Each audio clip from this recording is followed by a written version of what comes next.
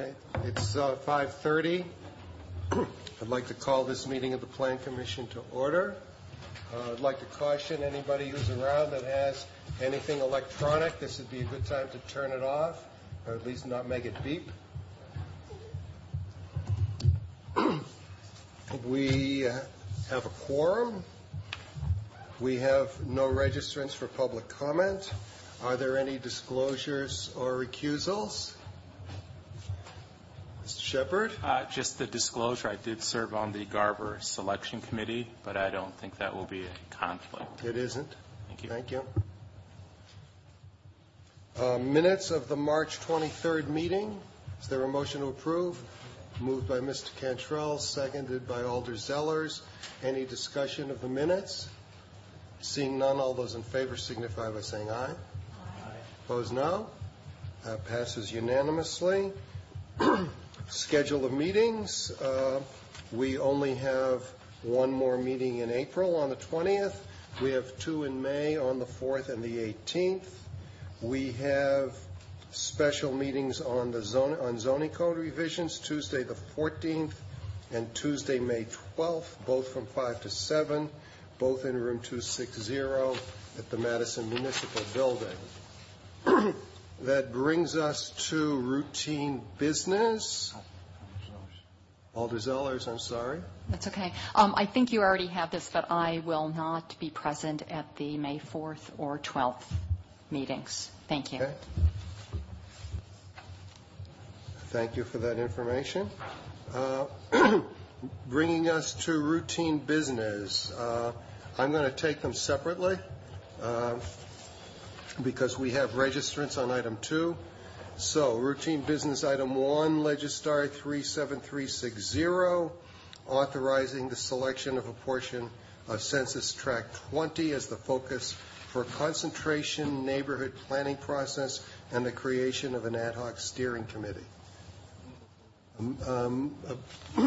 Mr. Rui moves approval. Is there a seconded by Mr. Cantrell? Discussion. Seeing none, all those in favor signify by saying aye. Opposed, no. Passes unanimously. Bringing us to item 2, Legistar 37723, accepting the proposal of the BOM development for the redevelopment of the Garver feed mill. Now, do we have a staff presentation before? Dan Rawls from the Office of Real Estate Services is here to answer questions. Did you want to make a Did you want to make a presentation now, Dan, or would you prefer to wait until after registrants? It's totally up to you. Fine. I'm fine waiting. Okay. Okay, we have 3 registrants. The first registrant is Jeffrey Cotterin, 33 East Main Street, neither supporting nor opposing, wishing to speak, representing Alternative Continuum of Care, LLC. Jeff, come on up. Mr. Chair, do you mind if Mr. Landgraf speaks before me? Not at all. The first speaker will be Tom Landgraf, 104 Ash Street, neither supporting nor opposing, wishing to speak, also representing Alternative Continuing of Care. He'll be followed by Jeffrey Cotterin, who will be followed by Luhos Jablonski. Welcome, Mr. Landgraf. You've got 3 minutes, and if you need a little more, we'll talk. Well, last time I rehearsed it, it took 3 minutes and 12 seconds, so hopefully I'll get through. Good evening, and thank you for the opportunity to comment on the resolution before you. It recommends the Baum development proposal as the primary one for Garver redevelopment and ACC as the backup proposal. As you know, I'm Tom Landgraf from Dimension Development, and we're part of the ACC team, which was one of the 4 respondents to the city RFP seeking redevelopment proposal for the Garver feed mill. ACC is short for Alternative Continuum of Care, which is an older adult housing business founded, owned, and operated in Wisconsin, Iowa, and Minnesota by Scott Frank. Currently, Scott has a similar but much larger operating business in Madison known as Oak Park Place. That's 350 units, about 300 employees located in the Sprecher neighborhood. As some of you may know, Scott's father also worked at the Garber feed mill for 44 years.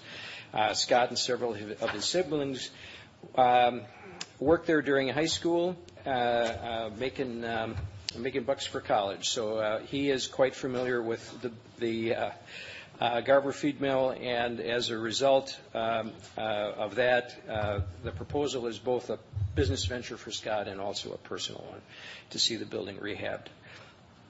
The materials that you have in front of you are for the Baum proposal. I thought I would just very briefly tell you what the ACC proposal is, since that's also part of your recommendation going forward. It is the restoration of the Garber Mill into housing, community space, and the construction of additional housing units adjacent to the feed mill. In total, there will be 148 units of older adult, independent, assisted, and memory care housing, 35 of which will be set aside for persons with incomes below 60% of the county median, or in other words, affordable units. ACC will meet all three of the prescribed city RFP requirements, and that is using only 5 acres of the North Platte, accepting only the $1,850,000 of city financial support, and agreeing to construct 14,000 square feet of storage for Olbrich Gardens. There will be 24/7 on-site staffing, a full commercial kitchen, and a daycare center available for staff as well as neighborhood residents. And that daycare center will operate 2 shifts, one for the typical person who needs daycare during the day, and the second one who would need daycare for second shift work. There's roughly 10,000 square feet of community space for use by patrons of the bike path, Olbrich Gardens, the neighborhood, and other uses. There's food service available and could be provided to these functions. At a maximum, events could be held in that space for about 300 folks. All of the housing, community space, and common space is heated and cooled using ground source geothermal. Just about there. Okay. Ground source geothermal. All 4 of the development proposals use federal and state historic tax credits. That amounts to about 40% of the cost of redeveloping Garber. That's the good news. The bad news is that the state budget contemplates major changes to how the state historic credits are going to be used, which could mean alternative financing needs to be identified. ACC stands ready to move quickly as the backup proposal should something not work out with the more complicated Baum proposal. However, we wanted to let you know this evening that the ability for us to move quickly and put a proposal on the ground exactly as submitted is going to be dictated by timing on when we can get started on working with the state tax credits, and I think staff may have more information for you on that. So I just wanted you to be aware that while you're recommending us as the backup proposal, there's a time limit associated with that. Thank you. Thank you. Are there questions for Mr. Landgraf? Seeing none, thank you. Next registrant, Jeff Vercotteren, 33 East Main Street. Neither supporting nor opposing, wishing to speak. Jeff? Thank you, and I'm also part of the ACC team with Tom Landgraf. Just wanted to touch a bit more on the process and what the committee's role is here. Certainly this is before you in terms of a recommendation that will ultimately go to the Board of Estimates and then to the Council following up on the ad hoc committee's recommendation. A few thoughts just following up on what Tom had said about the timing of the historic tax credits. Certainly dealing with this building from just a structural perspective takes an extraordinary amount of financial resources. So both with the Baum proposal and with our ACC proposal, the state historic tax credits make up a significant portion of the project financing. So the risk of losing the historic tax credits at the end of the year potentially, if there's any disruption in the approval process, or if there's a decision to proceed with negotiating with the Baum proposal and then at some point later in the year switching to our proposal, could really endanger the project financing and ultimately the ability of the project to ultimately go through regardless of which form that's in. So what we're encouraging the committee to do is to consider ways that the process can move forward with both of these proposals so that we're not in a situation where we've gone down a path with one proposal and then suddenly, say in September, turn to the so-called backup plan at that point. So tonight we're encouraging the committee to move forward with the recommendation because we're happy that we were selected as one of the proposals for this site, but to perhaps make a recommendation to Board of Estimates to continue to work with both groups as this process moves forward. Thank you. Other questions for Mr. Ricarderin? Alder Zellers? Whoops, I'm sorry. Go ahead. I'm just wondering what you have in mind in terms of continuing to work with both. Well, in the materials that Mr. Landgraf had provided in advance of the meeting, which I believe are on Legistar now, there's a point where we reach essentially a cutoff point in June where we need 6 months, regardless of which proposal is selected, to essentially qualify for the state historic tax credits. So I think, and staff may be able to speak more to this in terms of what the next steps are in the process after this kind of go around with the various committees ends up back at council, and in terms of what the steps are for further negotiations with whichever proposal is selected.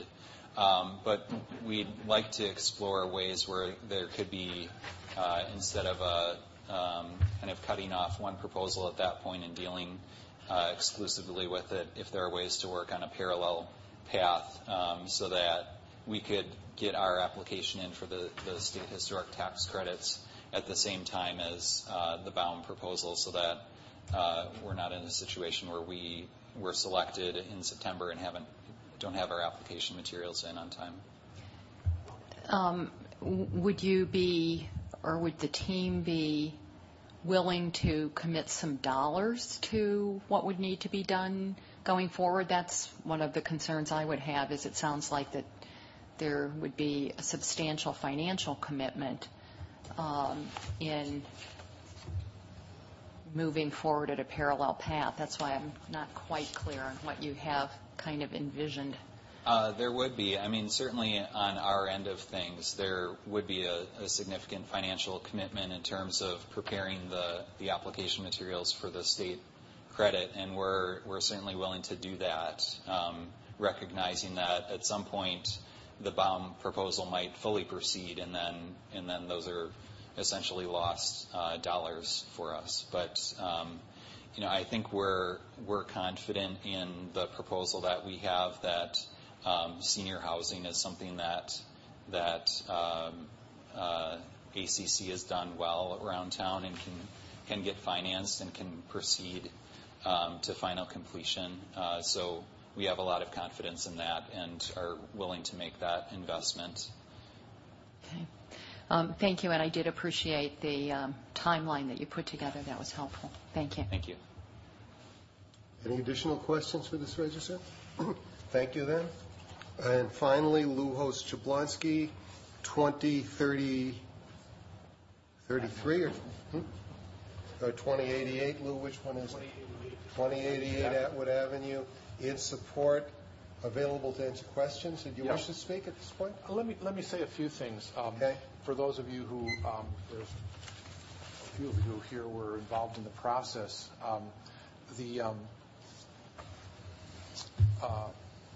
I hope that the comments that the ACC proposal folks made don't confuse the issue. The recommendation from the RFP committee was quite clear that the Baum proposal be the front runner. There was a discussion about the issue of should there be a backup proposal at all? If so, how would it be handled? And the smarter heads on the aldermanic heads on the committee were really discouraging the notion of trying to run two parallel tracks with two different groups. The kind of stress that would put at staff and the kind of sort of dysfunctionality that would bring to the process was a real concern. And so they actually considered that option, making their recommendation to Plan Commission and decided against. They made a real clear recommendation to have a primary proposal and then a backup if necessary. I want to reiterate, though, what the ACC folks are saying. We're very concerned about the condition of the building, have been. I've been a neighborhood resident for 35 years, but working on Garver in various forms, various committees for over 20 years. The building's melting. We need to be able to get our contractors in there, and we would really like for it not to go through another winter without some sort of protection, at least temporary protection on the tops of the walls. So anything that staff can do, that this committee can do, that the other committees can accelerate this process and make it so that it doesn't take longer, so that it's not dysfunctional, is really going to be in the interests of not only the building, but of the neighborhood, of the project, of Olbrich, and so on. So that's something that confuses that project and makes it, the process and makes it take longer. Actually, is going to be worse for the building as a whole. Okay, just a second. Don't leave yet, Lou. Ms. Hamilton-Nisbet? So a question that I would have for you is if, once we have questions for staff, we can find out more from them, but if staff would not believe that it would take longer and they, for some reason, a parallel path was discussed and decided on or something, would that hurt you? No, I don't see in any way that would hurt us. I'm just concerned that if that weren't the case, I mean, what you're describing is best case scenario. Cool. Right. I think that covers all the bases. I have no problem with that. I don't think our team would either. But we're concerned that anything that would sort of even a month, even 2 weeks is like really important to us to get in there. We're concerned that the process of writing all the land development agreements, the working with the state DNR to work out the land swap, we can't even start like putting a mortar on a brick until all of that is ready. And so we're like crossing our fingers that we can get in there in late October, November. It's going to be pushed that far so we just want to make sure that it goes smoothly. So do you have any concerns about the complexity of your project holding up the tax credits, or? No, we're pretty confident about that. If we can move along, just like ACC said, right. If we can move along, the tax credits, as I understand, I'm not expert on tax credits, but they turn into a pumpkin like December 31st. Okay. We have to have our applications in. We want like by October, so things have to really roll along.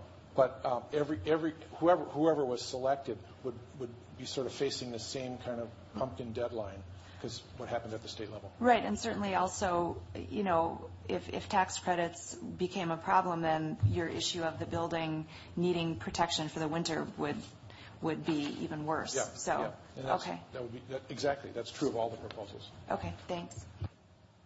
Any additional questions for Mr. Jablonski, Mr. Host Jablonski? And Ken, I'm thinking Dan's going to give a much more thorough. I mean, I haven't tried to do any kind of presentation about what the project's about or anything. We'll see. Okay. Thank you very much. Dan. All right, thank you. Dan? Do you have anything you want to add? Go Badgers. All right. Are there any questions for Mr. Rawls? Seeing none, thank you for your succinct report. If there are questions, and there seem to be none, then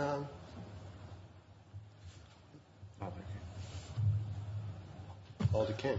So when are we going to get to the question that is at hand, which is about this parallel path? And I'm not sure that we do. I'm not sure that it's germane. I think what's germane before us, is land use, and what we have is a proposal accepting the proposal of bond development for the redevelopment of the Garver feed mill. And the most appropriate path, it seems to me, is a motion to approve.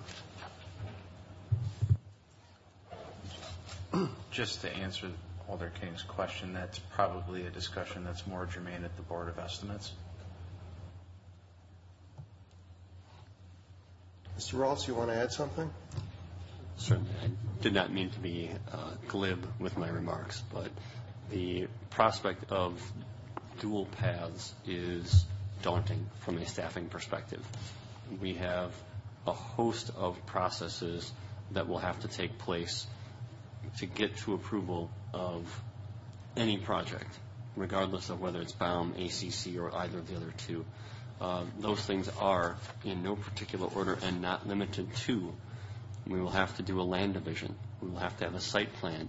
That site plan will drive the land division. There will be an entitlement process with potentially a rezone or conditional use permit or permit conditional use approvals with plural granted.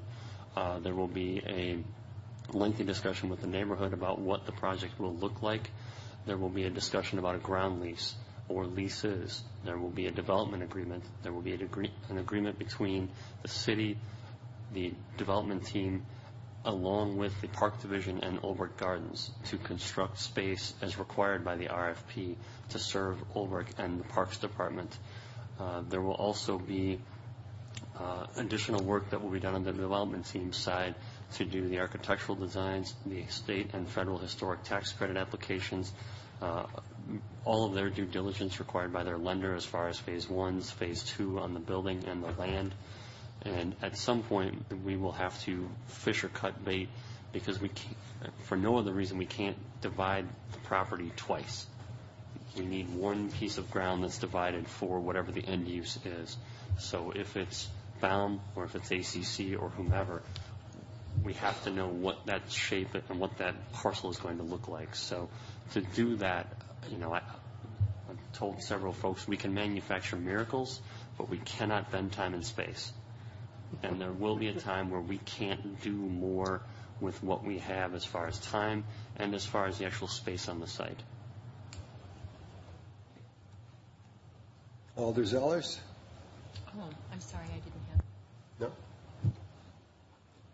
Ms. Hamilton-Nisbet? So although the component of parallel paths is not something that we are dealing with here, I'm hearing, but a question that I would have is, do you have any concerns at all about the BAUM proposal and the tax credits? We heard from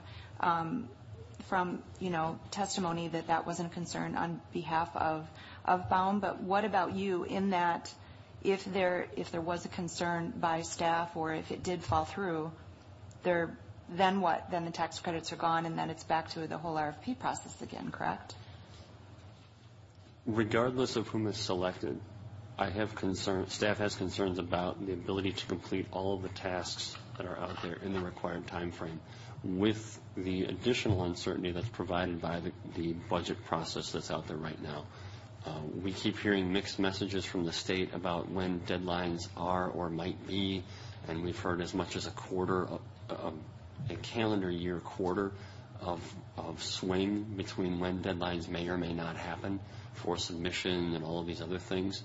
And we just don't know and probably won't know until the budget is adopted.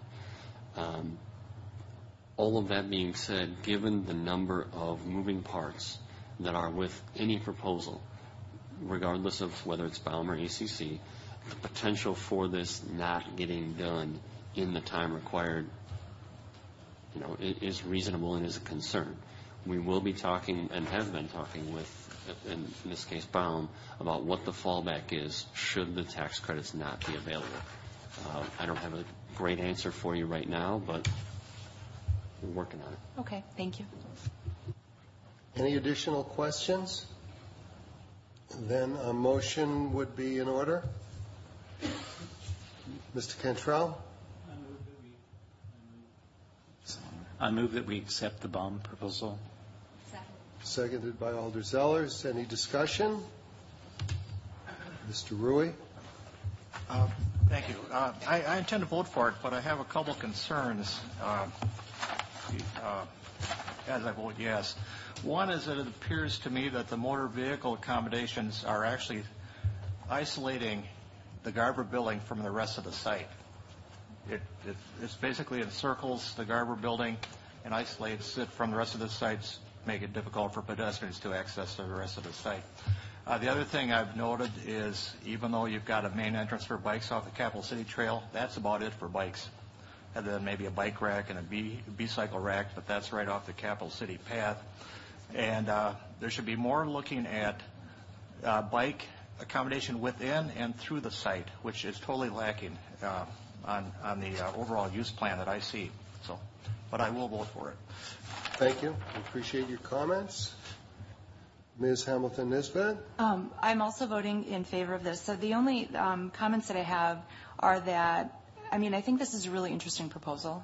And I think that the advantages of it actually there are greater advantages than what's listed by staff, just because I have a background in the food business and food manufacturing and a whole bunch of other things. But I think that with the food community on the east side and Monona, Atwood, and Willie Street in particular, I think this could really have a lot of synergy. The only thing I'd want to ensure is that when you're talking about food production, especially when you are looking at the numbers of different types of food being proposed here. I saw crackers, I saw creamery, I saw cheese, I saw lots of different things potentially. There are a lot of logistics attached to that. And my background in food manufacturing, we're talking 40,000 pounds of, big trucks. This wouldn't be that, and I understand it. But this is going to need to have circulation. If you were talking about refrigerated trucks, you are going to have to have a place for those, or they will be idling. Those kinds of things. I think they really need to be considered here because you're really talking about such a large concept. It's such a high concept. And there are so many logistics to this that I didn't see in the proposal. I like the proposal a lot, but I think the logistics really need to be vetted out here henceforth. And so I would just encourage that to be done because otherwise you could run into a significant amount of problems, not only from the neighbors certainly, but just also from the purveyors and from people who would be coming in and out of the site. You want it to be successful. This, I think, could be extremely successful, especially from the food aspect, not just the micro-lodge concept, but I'm looking at it from the food standpoint. And I would just encourage some more nuts and bolts work, which I think can be done on this proposal. But I'm also voting yes for it. Thank you. Mr. Cantrell. I'm obviously made the recommendation, and I think this is a very exciting proposal, and I think it's very complementary to Oberg Gardens. Just the food aspect of it, the lodging aspect of it, the event programming aspect of it. I think it's very exciting, and it could be a destination, and it also will preserve a building, I think, that has merit. So I think that I will say it probably is a very risky proposal as well, but I think that it has the most advantages to be a real spectacular project. So I'm crossing my fingers. Thank you. Anyone else? Mr. Shepard. Just a quick comment regarding the proposal. Just a word for the BOM team that they have been very cooperative during the RFP process to go back to look at their plans to upgrade them in terms of the logistics and that sort. So they've been again working on this plan and updating it and evolving it as we've been going along. So I think some of the comments regarding questions in terms of biking, transportation, multimodal access and that sort, they've been, and they understand exactly all the challenges that they face, but up to this point they've been very thoughtful in terms of developing their plan. Thank you. Thank you, Mr. Shepard. Anyone else then? Then all those in favor signify by saying aye. Aye. Opposed, no. Passes unanimously. That brings us to the public hearing portion of our meeting. I want to note for anyone who hasn't been here before, first of all, again, if you've got a cell phone, now would be a good time to turn it off. We follow a procedure we call a consent agenda that takes up all the issues that everyone agrees to no one insists on speaking and that are uncontroversial. We dispose of them rather quickly, and then we go on about the rest of our business, and the rest of you can get home early and be ready for the basketball game. With that, I will read the proposed consent agenda. Item 3, Legistar 37328, changing zoning of properties located at 1 and 9 Cherbourg Court. Item 4, Legistar 37227, approving the preliminary and final plat of Dolores Lilgy subdivision located at 1 and 9 Cherbourg Court. We also have 3 referrals, items 5, 6, and 7. Item 5, Legistar 33913, demolition permit to demolish a single-family residence and construct a 6-unit apartment building at 101 South Mills. This is referred to the April 20th meeting? No, this is referred indefinitely. And referred indefinitely. Item 6, Legistar 37369, demolition permit to allow a single-family residence at 903 Old Sauk Road, to be demolished as part of the Willows residential subdivision. I'm sorry, yes, that's correct. And items is referred to the April 20th meeting. And item 7, Legistar 37398, amending existing zoning regulations for tobacco retailers, is referred to the May 4th meeting. We have one registrant on items 3 and 4, Adam Help Baldwin, 1014 Fiedler Lane, in support, available to answer questions. Are there any questions that would require removing that from the consent agenda? Seeing none, then a motion to approve the consent agenda.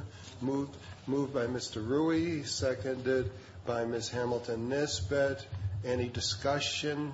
Seeing none, all those in favor signify by saying aye. Aye. Opposed, no. Passes unanimously.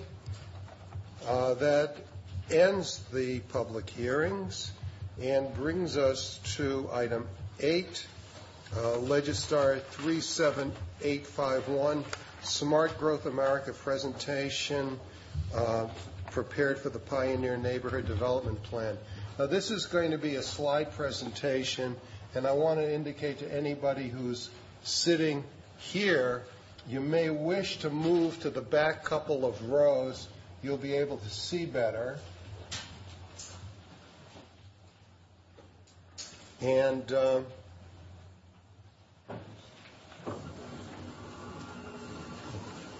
who's speaking first on this? I'll do a real quick intro. Okay. Are there any registrants on this item? There are no registrants. So a real quick intro there. Go ahead. Thank you, Chair.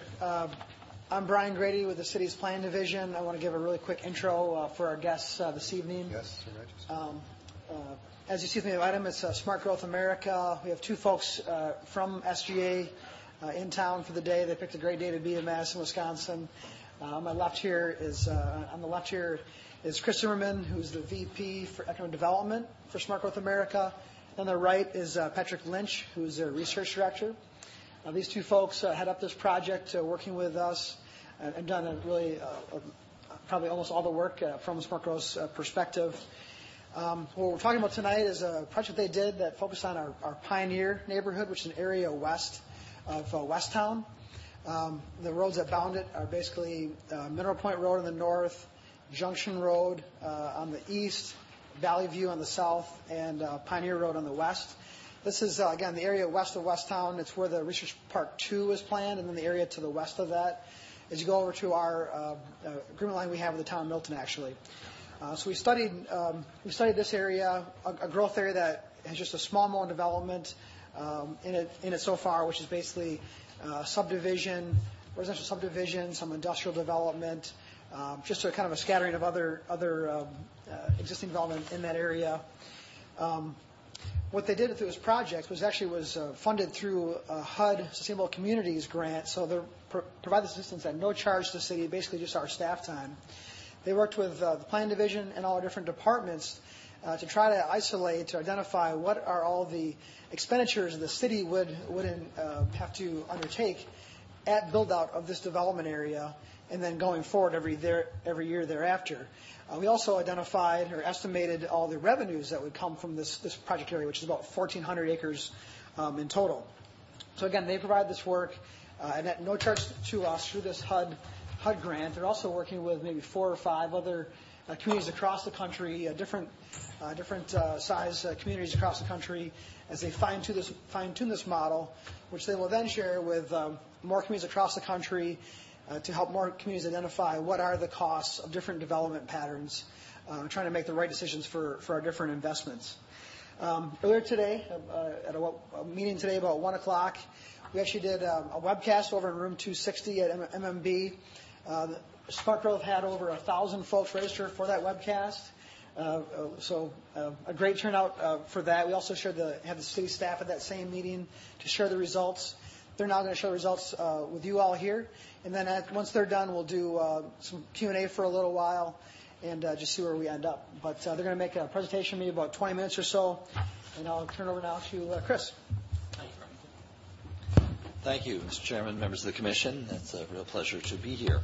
I should say that Smart Growth America is, for those who may not be familiar with it, a national organization, nonprofit organization that works for smart growth solutions for communities all over the country. We work at the state level, at the local level, and do research and provide technical assistance and advocacy to build better neighborhoods, provide more transportation and housing choices, and more efficient use of our land. I should say I had the pleasure of serving on my own planning commission in the community I live in Virginia, and then was elected to the governing body there. So I've spent a lot of time in hearings such as you do. I will say we didn't have a red uniform, though. Apparently you have to wear red here on this body. We didn't maybe have as much fun either. But we'll try to give you a kind of a brief overview so everybody can do something else apparently that's going to happen this evening. If I had thought about it, maybe I'd have worn red too. My boss, unfortunately, is a graduate of that other school, so don't tell him I'm rooting for Wisconsin tonight. I went to Maryland. My son went to Virginia Tech. If there's one thing we agree on, we don't like Duke. The basic idea here that let me see if I can make this work now. Okay, well, it was working a second ago. Let's see.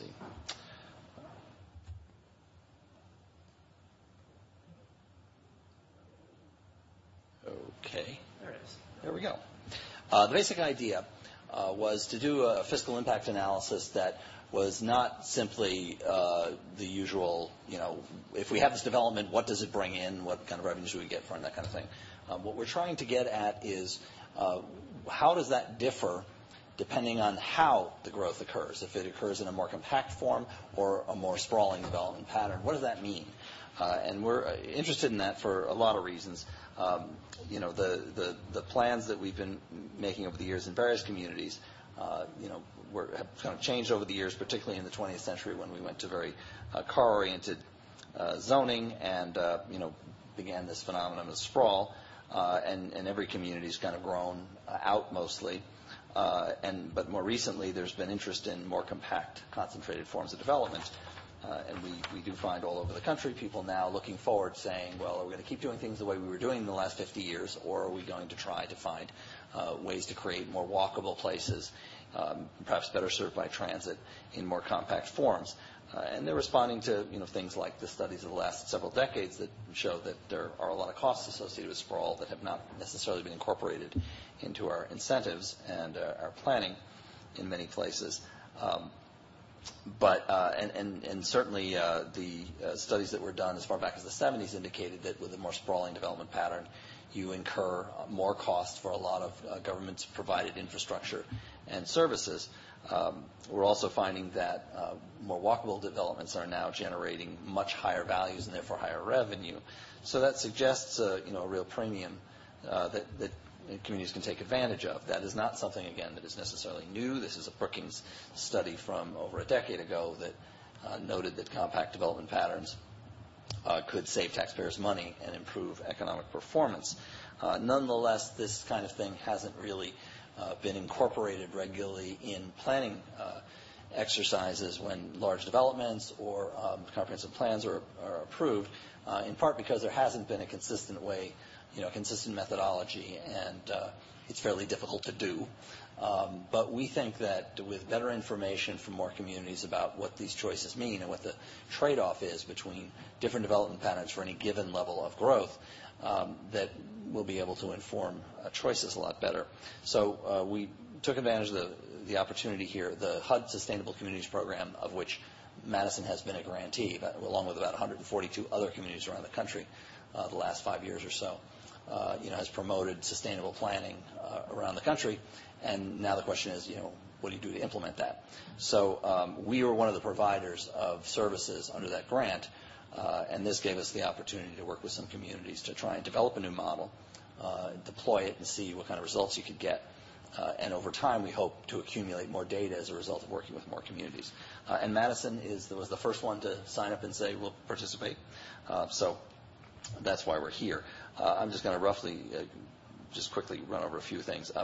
This followed on a report we did 2 years ago, also on this same program, basically, that looked at studies that had been done by different communities around the country, about 17 of them, and found savings on infrastructure for more compact development of 38%, and ongoing operational costs of 10%, and revenue higher by as much as 10 times. Now, again, these are all different studies done in different places under different methodologies. So we're trying to use one approach to this to, as I said, provide opportunity for better policy making and perhaps stronger economic performance at the local level.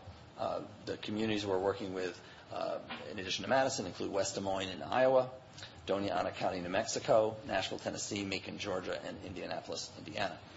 So that's kind of our initial group. We'll be doing a report by the end of May that will provide information kind of across these. And it's a good sampling of kind of different size communities in different circumstances. So we hope that will give some indication of what the tendencies are that might be able to inform policy even where you don't necessarily have a specific study done. But I'm going to let Patrick now tell you about the model and how it works, and then we'll talk about what we found for Madison. So as Chris mentioned, I'm just going to run through the basics of how the model works and then the results that we found.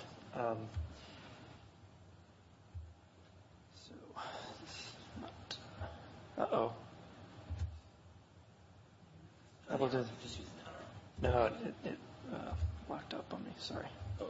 Yeah. Try that again.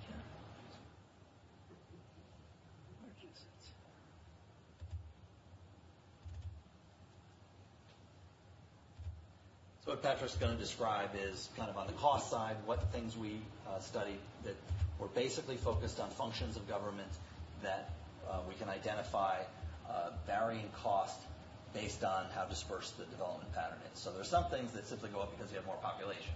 You have twice as many people, you have twice as much service you have to deliver.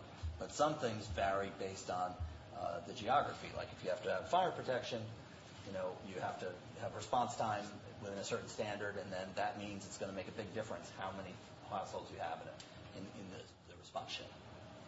Right. So a traditional fiscal impact model would use what's called an average cost approach, where they basically take the average cost for a typical city resident and apply that to a new development, regardless of the density of that development. And that's a relatively easy and straightforward thing to do, and that's why it's done in most fiscal impact models. But of course, we don't think it's quite right. If we're just showing two examples here, but obviously in one, there's a lot more roads per capita versus the other where it's much more dense, and so you're using that infrastructure much more efficiently. And we think there's an argument for services as well, that in more dense environments you use those things more efficiently, and therefore the cost per capita actually decreases in the more dense scenarios. So we're still trying to use the basic kind of cost per capita framework, but to adjust that cost per capita based on the density of the development. So, we thought about a variety of cost categories that might be sensitive to density. And these are the ones that we kind of concluded had some relationship. So for fire, the basic issue is, how big is your response shed and how many people can you fit in that response shed? And, if you have very few people, then you're not maximizing the capacity of your fire engine. You may have, employees that are not, that they're just kind of sitting around when in fact they could be serving a lot more people. For the roads, we found, and I'll talk about this later, but, under low density scenarios, you have a lot of roads relative to the number of households and relative to the number of people. So the cost of maintaining those roads and everything underneath them, like the sewer and water pipes and the storm water to some extent, that increases in a low density scenario. For solid waste, the issue would be that, the greater the distance between households and your pickup destinations, the more time it takes for the truck to basically serve the same number of destinations. And over a large area, that can add up, and it can mean that you need to tack on an extra shift in order to serve the same number of people. So that has an implication on costs. There's also an issue of fuel and vehicle maintenance costs and so forth that could increase when you have to travel more miles for each destination. And then schools, of course, is kind of a similar issue. Under a less dense scenario, you're going to have fewer students that are located within the walk zone. So you're going to have more students that are going to need to be bused. And all else being equal, the buses will also have to travel further between pickups for the school students. And all that has implications on the time required of the bus drivers, but also on fuel and vehicle costs. So those are the cost categories we thought had an obvious relationship to density. Some of these others, like libraries, hospitals, parks, we couldn't see that. We think there may be a relationship between police costs and density, but we weren't able to develop an approach really to quantify that as of yet. So let me just talk about how we did the roads. So basically, we took the entire Madison metropolitan area and we overlaid a 40-acre kind of grid cell over that entire area. And for each grid, we counted up the number of people and the number of employees. And we did that by using census data. And then we also counted up the square footage of road in each of those grid cells. And then that basically results in a graph like this. So each dot represents a grid cell. And on the vertical axis you've got the square feet of road per capita. And per capita in this case means residents and employees. And then on the horizontal axis, you have the population and employees per acre. So this represents, Madison, the Madison metro area divided up into those 40-acre grid cells. And as you can see, there's a very strong relationship between density and the quantity of roads per capita. And all that means is that for the less dense areas, you have a lot more road to maintain per capita than you do in the higher density scenarios.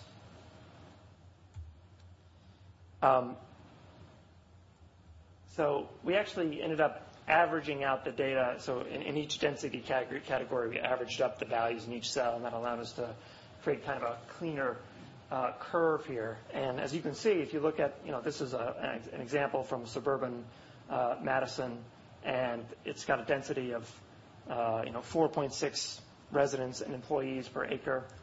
And, if you look at the road length per capita, on average, for cells with that density, it's about 30 feet of road per capita that the city has to maintain. But then if you look at downtown, falls much lower on that curve, much higher density, 71 residents and employees per acre, but only 3 feet of road per capita. So the cost per capita actually declines by a factor of 10 in that scenario. And we've been looking at this in other places too. We found very similar relationships. This is West Des Moines. This is Arlington, which is more significant because at least in Arlington we had many more examples of grid cells with higher density. So we could basically confirm this relationship between density and roads. So what we did is we basically assumed that your water and sewer pipes would have the same length as the roads, because in general they go underneath the roads. And that gave us a way to kind of estimate the length of pipe you would need, and therefore also your pipe maintenance costs.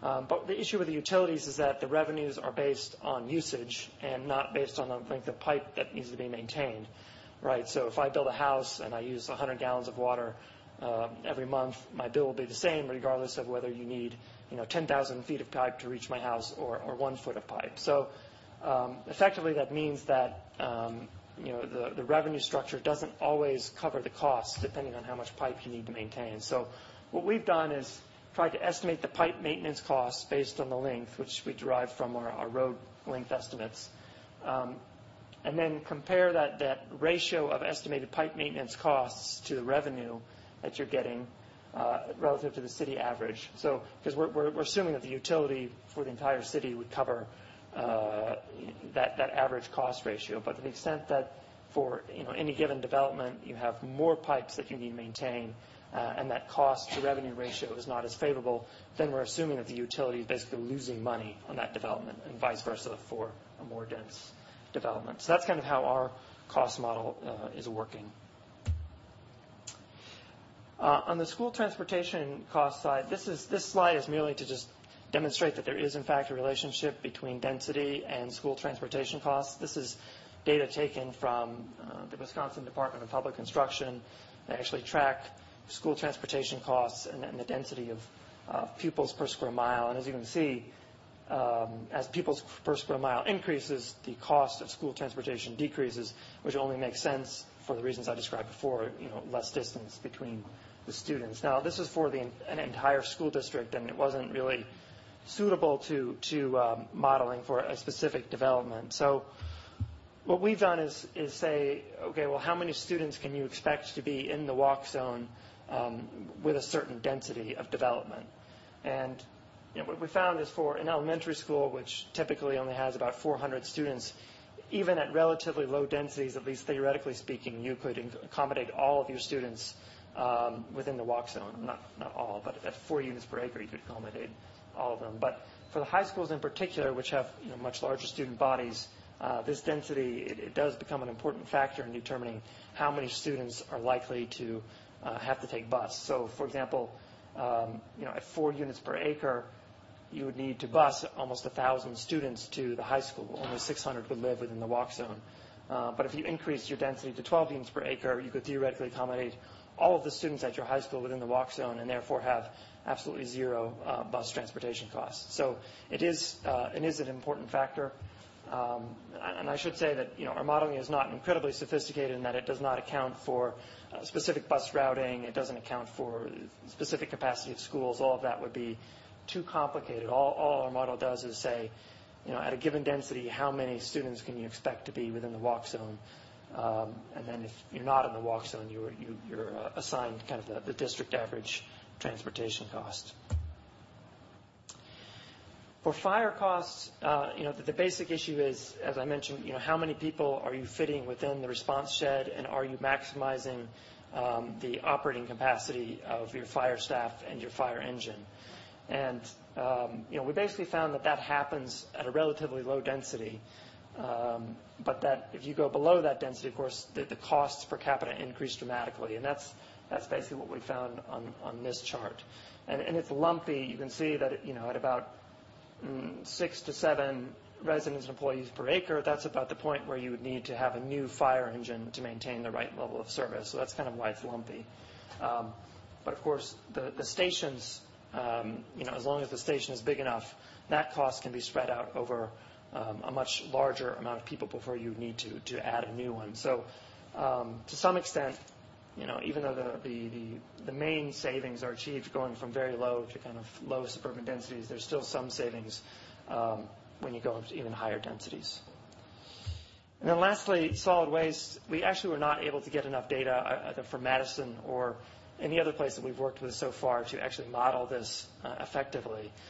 So I can only speak to the way we think it should work, which is the way I described before, which is you have greater distances between households in lower density scenarios, which necessarily would mean more time between pickups and therefore less efficient service. But until we can get more specific route data, we won't actually be able to model that. So this is not actually factored into the results I'm going to show you in a minute. So this is kind of a summary of what we found, and this is using a basic hypothetical residential program. It's not really location specific, but it's just measuring kind of a hypothetical program at different densities based on the data that we got from Madison. And what we found is that at 2 per acre, the kind of the city costs per capita approach $1,000. But if you increase that to 16 per acre, then it drops to just over 600. A little bit more. So it's actually a 33% reduction in the city cost per capita just by varying the density, just by varying the layout in which the development is placed. So then let's talk about revenues. This is a clicker section. So density can affect your revenues per acre in 2 ways. The first, most obvious one is just by putting more property on 1 acre, you have more property to tax, and therefore you're increasing your revenue per acre. That's fairly simple. The other way that it can impact revenues is that if you have enough density and you develop kind of this critical mass of activity and synergy, then you actually see the per square foot values of the real estate go up. And I know I've been working in some other areas, most recently in Boston, where we found that office space in the most dense walkable urban places is actually worth about 150% more on a per square foot basis than office space in the drivable suburban areas. That's probably an extreme example, but it's a pretty good indication of what's possible. And so when you combine those 2 factors, the more property and the potential, at least, for higher values on a per square foot basis, you can see enormous differences in your kind of revenue yield per acre. And that's kind of what this chart illustrates. This is also based on some data in Boston, but we kind of divided up the entire metropolitan area into walkable places and drivable, and we found that the ones with the most dense walkable places, they have an assessed values of about $6.5 million per acre, whereas the average for the drivable suburban was only about $250,000 per acre. So you can see incredible differences in your revenue yield per acre just through density. And just to give an example of how this works in Madison, we just took some examples of some residential neighborhoods, and on the left you have one, it's a home on a 4,800-foot lot, which equates to about 9 units per acre, and the home value is about $400,000, and so if you apply the tax rate, that comes to about $34,000 per acre. You can have basically that same home value, but only 2.5 houses per acre, and the city is only collecting $9,500 per acre. So it's just a question of putting more things on your land and then getting more value from it. It's fairly simple. Of course, it's fine to talk about density, but then the real question is, even if you zone it for that density, will anyone actually build it that way? And it's an important question. And I can't say that we've become experts on the Madison market, but we can speak to the experience we have in other places, and that is that demographics, the rise of kind of 1- and 2-person households, the fact that millennials are not getting married nearly as soon as they used to. So you have a lot more people that don't necessarily need the home in the suburbs, that want actually the more urban, walkable urban environment, and particularly multifamily housing. So that actually does give a lot of momentum to greater density. And you can see even just from, if you look at permit issuance in Dane County in the last few years, as I'm sure all of you know, more than 50% of your housing in Dane County has been for multifamily. So clearly there's some kind of shift going on. We think there is actually quite a bit of market for density, and the polls confirm this as well. The APA did a poll recently, and they found that, if you ask people, only 8%, both of not just millennials but also baby boomers, only 8% say they actually want to live in a drivable suburban place. Almost everyone wants some kind of walkability. They don't want to live in Manhattan, but some kind of walkability and some kind of density is important to a lot of people.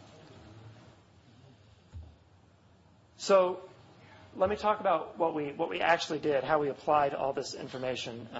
As Brian mentioned, we looked at the Pioneer District, an area, as I'm sure you all know, on the west edge of Madison. It's about 1,400 acres.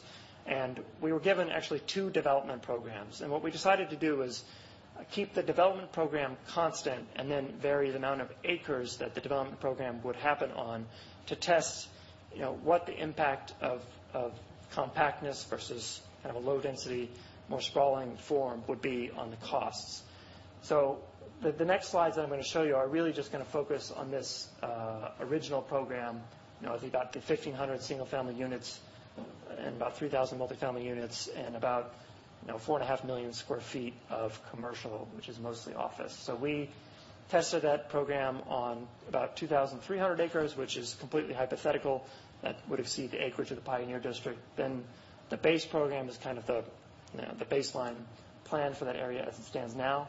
And then the compact scenario would be to reduce that footprint to 915 acres. So this is what it looks like in terms of total costs. By moving from the low density scenario to the compact scenario, we estimate that the city costs would be reduced from about slightly over $14 million per year to just under 13. So it's more than a $1 million savings. And just, these numbers represent the annual costs to the city at build-out of the program in today's dollars. And then if we look at revenues, and this is showing it on a per acre basis, but the compact scenario is about $16,000 per acre per year versus about $6,000 for the low density. So almost by a factor of 3, you're increasing your revenue yield per acre. And then finally, the real question is, what's the net fiscal impact? What's the revenues minus the expected costs? And as we would have expected, you're increasing your net fiscal impact per acre pretty significantly merely by making the development more compact. So, under the low density scenario, it's about $500 per acre in net fiscal impact. But under the compact scenario to the city, you're getting over $2,000 per acre. And I should mention that these numbers right here do not assume any premium for being walkable urban. We decided to be very conservative for that, at least for these numbers.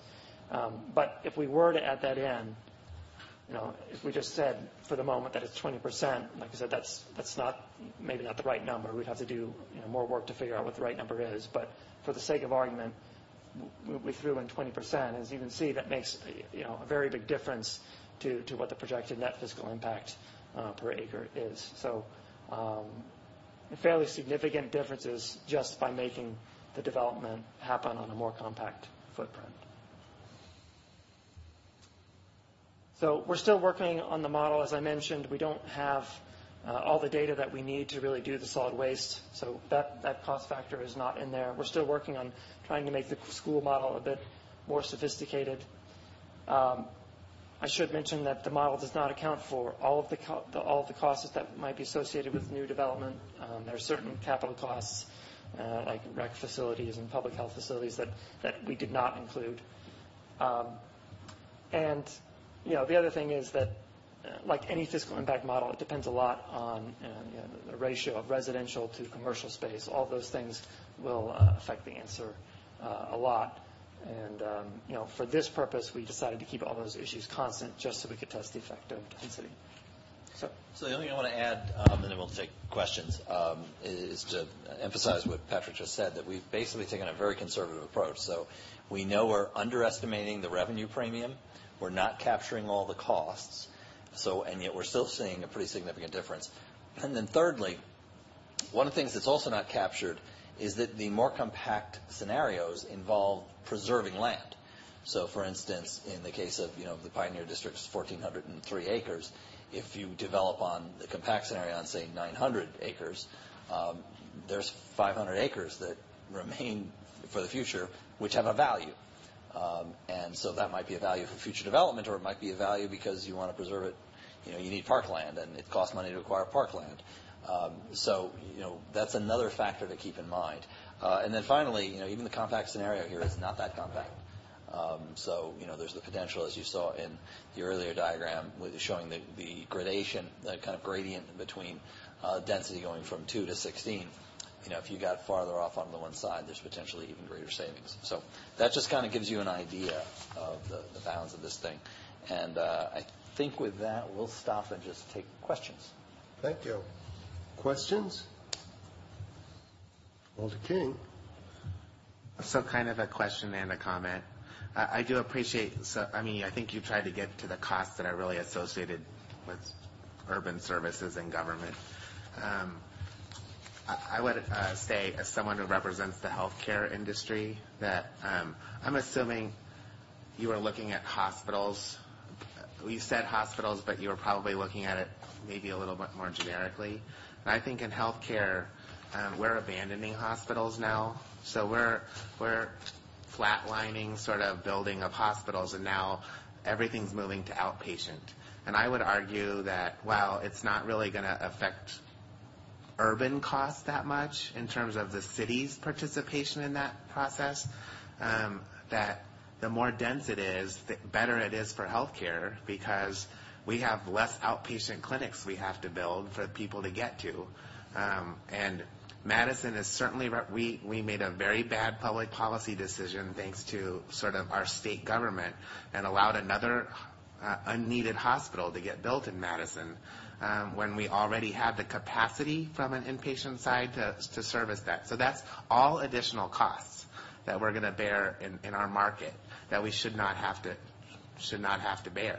But even if you take it out of sort of the private healthcare realm, we still have to have like community health centers and community access health centers, and the more dense it is, the less number of those that we have to provide. And in healthcare, the whole disparity between rural and urban health is a huge issue that our country's not facing from an access perspective and everything else. So I guess I don't really have a question in there. It was more of a comment. I mean, that I think that it adds to your sort of case that the urban side is better.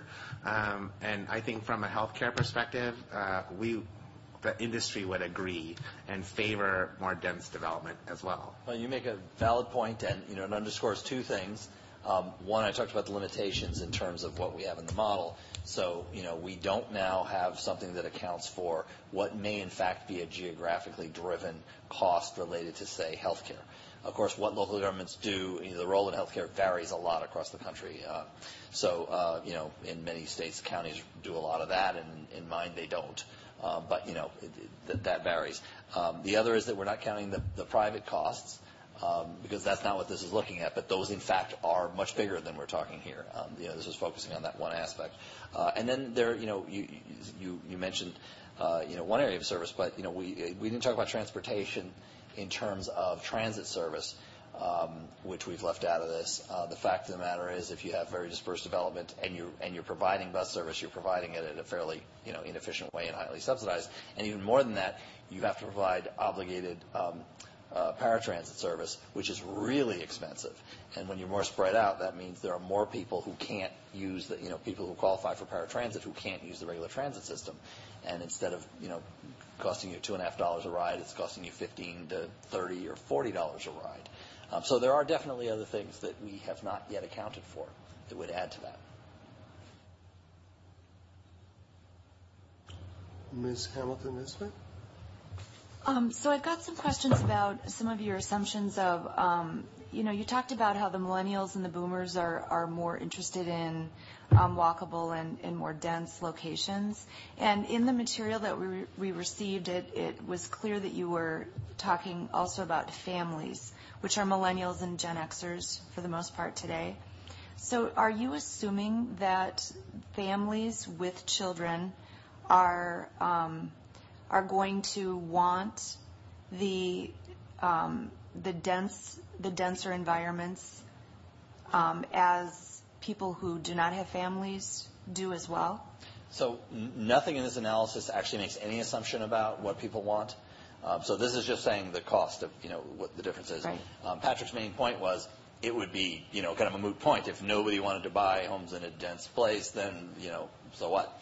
But every indication from pretty much every metropolitan area in the country is that there's growing demand for more walkable environments, and because there's such an oversupply, because we've built so much of auto-oriented single-family subdivisions everywhere, it doesn't mean that every millennial wants to, that none of them want to go live in the house with the two-family, with the two-car garage in a single-family house. But what it means is that there's plenty of spaces for those who do. So there's two things that are happening. One is there are fewer families who fit that description because families are getting smaller. There are, the great formation of household for the next several decades, something like 85% of household formation are singles and couples. That's partly because of the aging of the baby boom, but it's also because of the pattern among younger folks who are taking longer to have kids, having fewer kids. So that by itself would drive it, even if all the people, starting families with kids still wanted to live in suburban houses. It happens that a growing number of them clearly are saying, I don't think so. I want to stay here where I've gotten used to living, where it's walkable and all. It doesn't mean they all do. It doesn't even necessarily mean most of them do. But it used to be virtually none of them. Everybody started having kids would move out to the suburbs or try to. And that's a big difference. And think in part when you have people like millennials who, and some Gen Xers who've gotten used to that urban lifestyle, started their families later, they're less interested now in uprooting and going somewhere else. Again, it's not none of them, but because of the imbalance in the supply we have, what it means is that you have much more demand for even family-oriented urban places than we've seen before, even though that's a smaller fraction of the market. Because, when I take a look at Madison, you're talking about how the Madison market, clearly there's a lot going on in the Madison market. We are full of students. Mm-hmm. Sure. So we have such a large student population as a percentage of our total population. That is just by definition going to define some of the urban land use that we have. And then we have the young urban professionals, which are a euphemism for a large company actually based in Verona, who loves to live in Madison, apparently. And so we have a couple of things going on in Madison that may or may not, I don't know what the long-term impacts of those are. And this is such a quantitative look. The qualitative aspects aren't included in this. Do people want to live? What kind of density do people want at different demographic groups, for example? And I do think that matters. Sure. Somewhere down I think that there's an intersection of what that quantitative and qualitative aspects are, maybe even by demographic group. I think that would be important. Right. This is not the first and last word. It's just one piece of, a puzzle. And a question I have is about the school district, and I'm not sure where the boundaries are here, but there are developments that are, and this may be a staff question, I don't know, but there are developments that are approved in Madison that are actually part of an adjoining school district. This could maybe be Verona. I'm not certain. This is Madison. I'm seeing Mr. Parks nod his head. Madison? Okay. And we really weren't able to model on a school district level the way we'd like to. So essentially what we have here is something that only focuses on the difference in cost from being able to have kids walk to school versus having to provide a bus. So, the more sophisticated analysis we want to do, if we could get, but the city with whom we're working don't run the schools. Right. And, that's a complication everywhere we go to get the right data. That's good to know. Thank you, by the way. But so that's another thing we're not capturing. So, there's a big savings if you don't have to have a school bus because you have a compact enough place. They're within the walk zone. The kids can all walk. There's a community I know in Lakewood, Ohio, did away with all their school buses because they have the schools so that every kid can walk. There's a big savings there. But even if you have school buses, how far they have to travel will drive costs. Although, and we're not capturing that. I would argue that on some level, as a person who manages a walking bus of kids going 0.7 of a mile to school, to and from school every day, I can tell you that we have one of the things that we have added as a cost to the city for these kids to be able to cross on the outskirts of town in the periphery is we've made sure, thanks to City Commission, that we have a crossing guard there, which costs the city a very tiny amount of money, and we also have flashing lights, and there is an added cost to be able to walk. And I would add that only because people need to be able to walk safely. And as you're adding your density, it isn't always safer, and depending on where the density lands. Although the biggest contribution to the safety is the number of. I know we're low density, but I'm just saying I think that there is a safety balance. Again, that's a qualitative component of it that does need to get factored in from a cost standpoint. But all right, thank you. Mr. Shepard, next. Just a quick comment, not really a question, but possibly include something about affordability. It sounds as if there's an assumption here. I know you're not dealing with assumptions here, but an assumption that you mentioned sort of, someone making the decision to move to the suburbs and that sort. Well, Madison is facing the challenge of people who don't have that choice. They are locked in. They can't choose to exit the city and move somewhere. So in terms of the smart growth process and continuing this, maybe once again to make sure to address the issue of affordability for those people who don't have that choice. They just don't have the resources. And so for Smart Growth America, that's a major issue, and that is something, although it doesn't really touch on this analysis, it is something that actually we're very much concerned about. The kind of compact development that we advocate for is proving to be quite popular and successful, and one of the consequences, one of the problems that can generate is lack of affordability. In my own community, I know where I was involved, we were spectacularly successful in generating transit-oriented development and becoming very desirable, and we have more millennials than supposedly any other place in the country, in some of our areas. But the question is, how about low and moderate income people? And that winds up really being a problem. And so we've had to incorporate in that community, we had to incorporate a lot of affordable housing policy kind of built in order to compensate for that, or to put it another way, in order to capture some of the growing value to put that into affordable housing. That is something that, again, Smart Growth America is also trying to work with communities who are having success and to say, think about it before you have that success, because I can tell you from experience, when you have to do it retroactively, it's a lot harder and more expensive. Right. So we are trying to anticipate that and kind of build that in. Okay, thank you. Mr. Cantrell? Thank you for this report. I found it really interesting. But I guess one of your slides that showed low density, the 4 units per acre, with a picture of what that is, right. And then 9 units per acre, another single-family house with a smaller lot, which I found that very interesting. And what I'd like to see in your presentation is, what does 16 units per acre look like? Because that's pretty much what I think is recommended, compact growth. And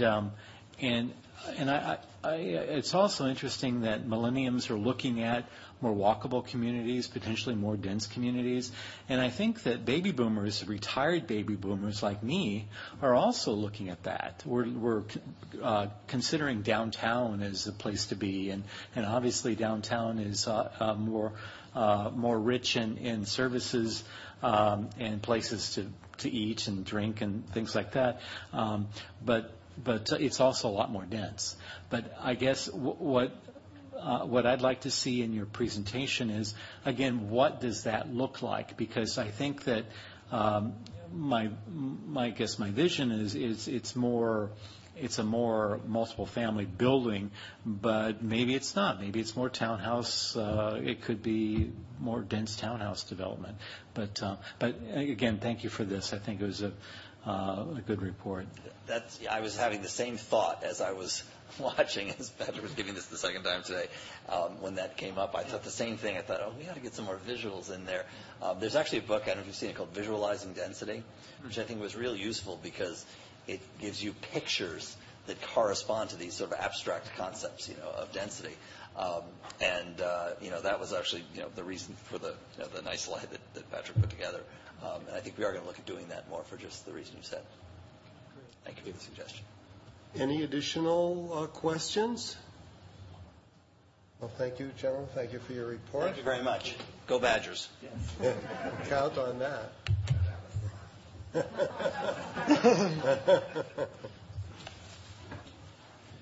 I should just point out for the commission and to clarify Ms. Hamilton-Nisbet's comment, this is in the Madison Metropolitan School District for future residential development. Some non-residential development may occur in the Middleton Cross Plains School District, per an agreement between the two districts.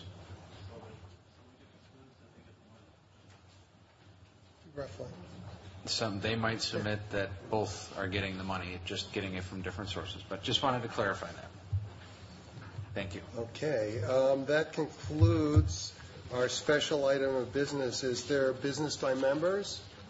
Seeing none, Secretary's report. Yes, just very briefly, start sleeping extra now. Your next two meetings are likely not to be as polite to you as this one. Projects of note on April 20th on Portage Road, High Crossing Boulevard, the project in the 700 block of East Mifflin Street, the project on Feather Edge Drive. The applicant is requesting referral indefinitely on that one, so even though that one wasn't a heavy hitter, it's off your agenda. Project of note on Monroe Street. And then looking ahead to May 4th, Village at Autumn Lake, we anticipate being back. Large project at 126 South Carroll Street, the second part of the as of yet unstarted Anchor Bank redevelopment project by ULI. And that's all I'll note for now. But we anticipate quite a bit of discussion on April 20th. And, of course, tobacco retailing will likely be back on May 4th as well. So thank you. Any announcements? Motion to adjourn? All those in favor signify by saying aye. We're adjourned.